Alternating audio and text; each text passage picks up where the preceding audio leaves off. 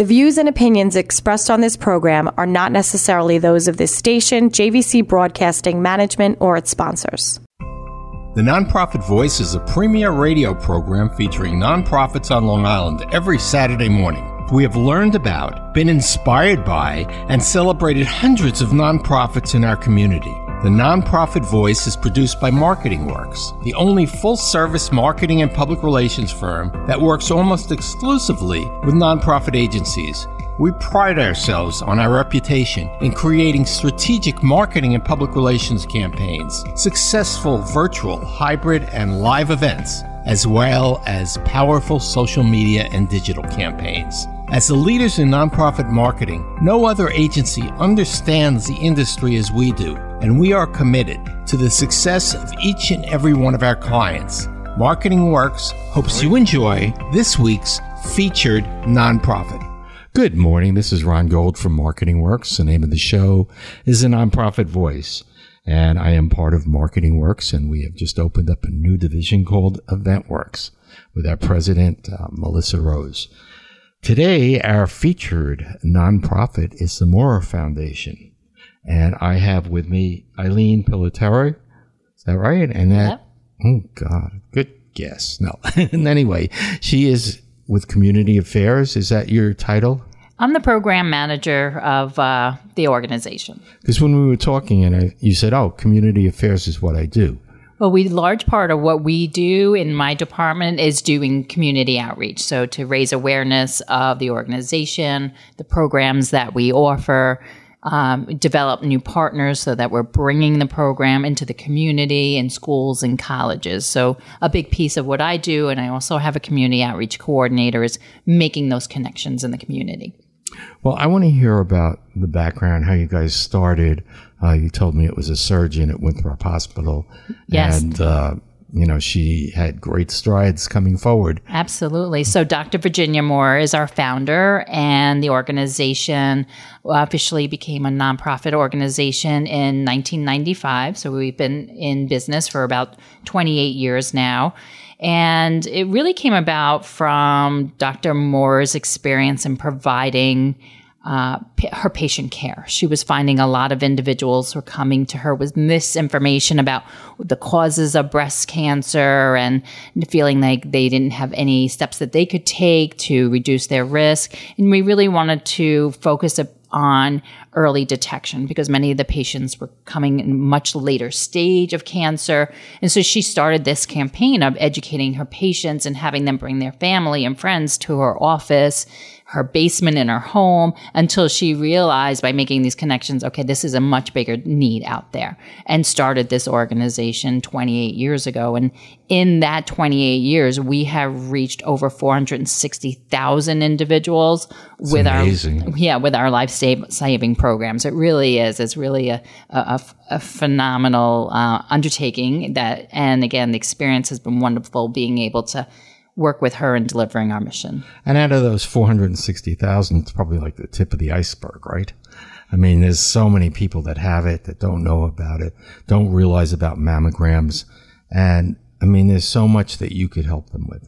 Absolutely. And we really are focusing our programs on Long Island and New York City area, but we are seeing that increasing demand for this information. So through our website and through our social media, we're getting a lot of requests from really across the country. We've had requests from, international programs to say, we love this message and how can you help us deliver it? And for us, what came out of COVID when we all went virtual was our ability to create this program and in a very engaging and interactive way. And so really we don't have these boundaries that we had, years before and saying, okay, how far can our staff go and deliver the message? Now we really can reach just about anywhere. So your founder started it 28 years ago. How long did she stay with it? And she's still involved. Dr. Virginia Maurer is still involved. She's one of the most energetic, inspirational individuals that I've met. And so she serves as founder. She's a board member. She also is a member of our medical advisory council. So It's not just me who's coming up with the program. I have a team of educators and professional teaching staff and medical professionals looking at our content, making sure we're accurate and we're up to date, because we really are combating a lot of misinformation that exists out there with our program. So we want to make sure we're doing everything. Is that social media? I mean, that probably is the worst, like through everything else. Certainly we've seen things that, aren't quite accurate, or they're not quite understanding how to digest that information and deliver it in a way that people are understanding. So that is a big piece about what we're doing. And, we're seeing tremendous growth in our followers on social media, because I think people understand that there's a lack of information out there. Well, you have to go to the right source. I mean, that's the problem with social media. Who is, and if you have a lump or something, and I hate to say lump, but right. if you're going to look at the computer and social media like we used to look at the World Book and right. say, let's look this up and see. Except it would take us a while before we get there, as opposed to the internet. Like, just touch it now and you'll figure it out. And a lot of the information isn't as accurate as going to the Maurer Foundation. Tell me about Susan. So Susan Samaru is our executive director. She's been with the organization for about 10 years now, and she really her efforts have really allowed us to be able to grow exponentially, and a big piece was being able to build our supporter and donor status so that we maintain financial viability. And so everything that we do, all of our programs, we're offering free of charge. So the way that we're able to do that is through special events that we run, through cultivating people who are making personal donations to the organization. So that's a key piece of what Susan's doing, is making sure that, we have the finances to be able to go out and deliver our programs. And she's doing that through networking events. And that's where I met her. Yeah, exactly. And building connections. And that's how this organization has grown throughout the years, and definitely thriving under her leadership. Well, is her background in breast cancer in any way, or is it? No, not at all. Before this, she was the director of operations for Big Brothers Big Sisters, but I think her passion has always been in the nonprofit world, and so she brought her experience from running a large organization like that to the Maurer Foundation, and really building that infrastructure that we needed to be able to grow. Well, when we talked about it before, we talked about some icons or people that were pretty famous as far as starting the breast cancer awareness, people like Lorraine Pace, who with the mapping, and also Karen in Huntington and Carol Baldwin Center.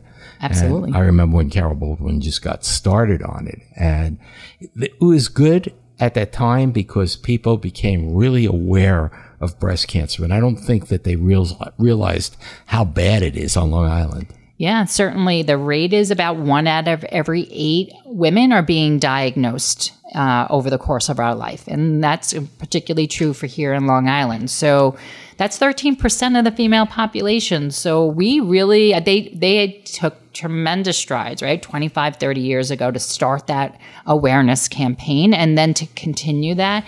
And I think, as you said, we just coming at the end of October, we've been seeing that pink ribbon, having that awareness. It's something we talk about now. Years ago, cancer was something that was hush hush. Family members didn't even understand that loved ones were going through this. So I think there, as you said, there's been icons, these pioneers in raising awareness, and we've come a long way, and we're going to continue with that and making sure that we're staying in the forefront and giving good information. So again, we'd love to make this, a cancer that we don't have to worry about in the future. But until that time. Yeah, you were right as far as people didn't like to talk about the C word right, in cancer exactly. and things like that. But now they do talk about it. I mean, I have skin cancer, and it's a basal cell, which is good because it's not moving fast. Right. But it could be a problem.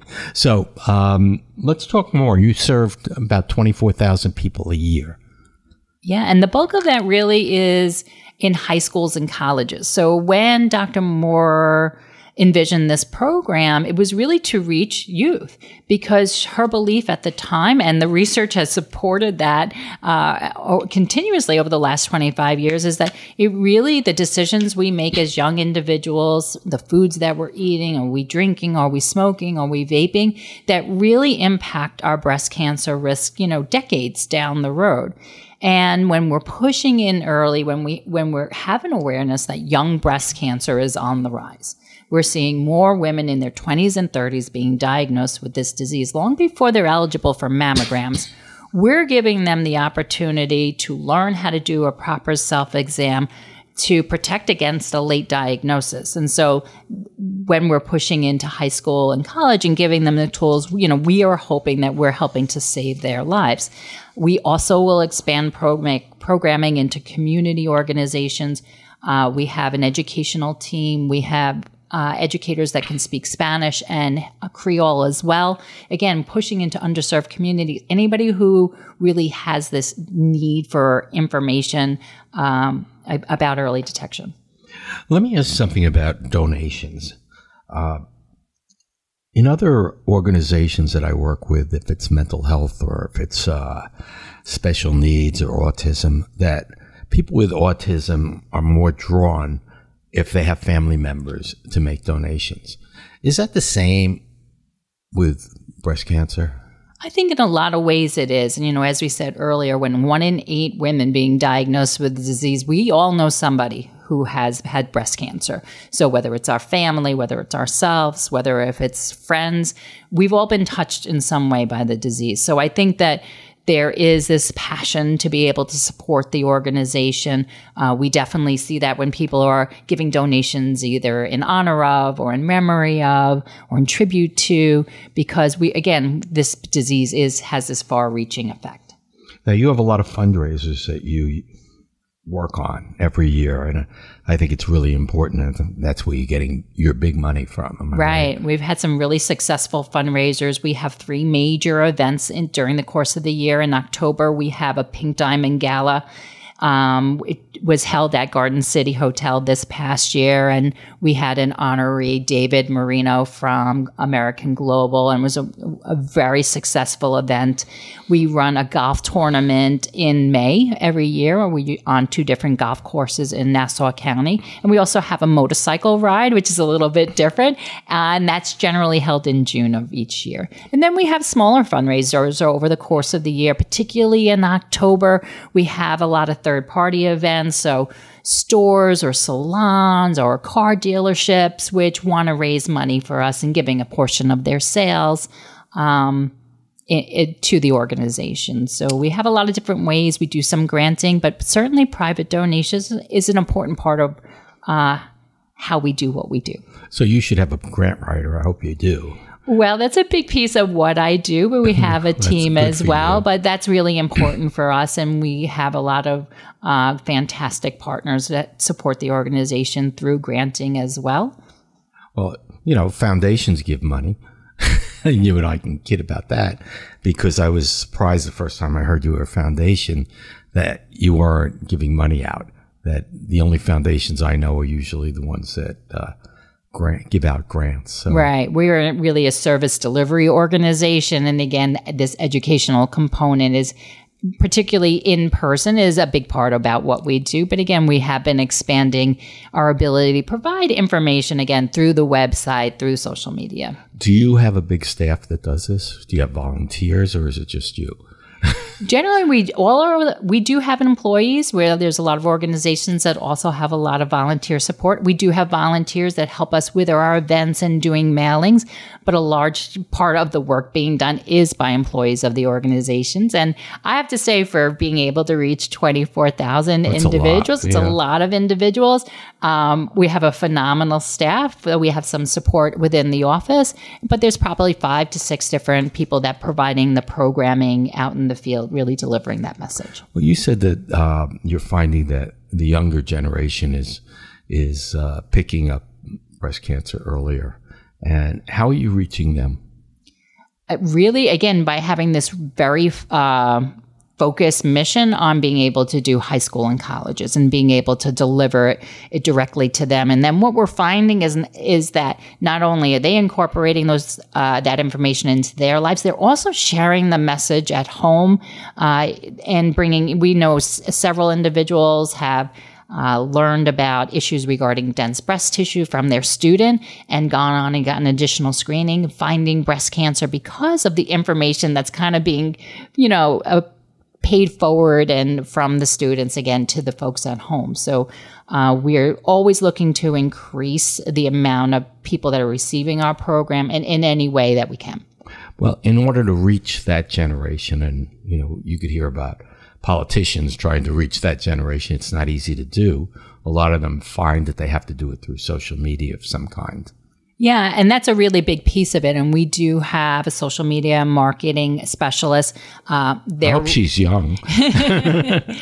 Well, she's excellent. And I really think she has her finger on the pulse of what's happening in breast cancer, staying on top of the most recent research. So it's not taking months to get this information out to folks.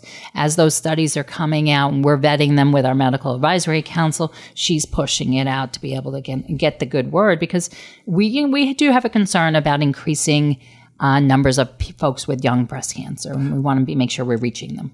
Well, you said that you were founded 28 years ago by a surgeon.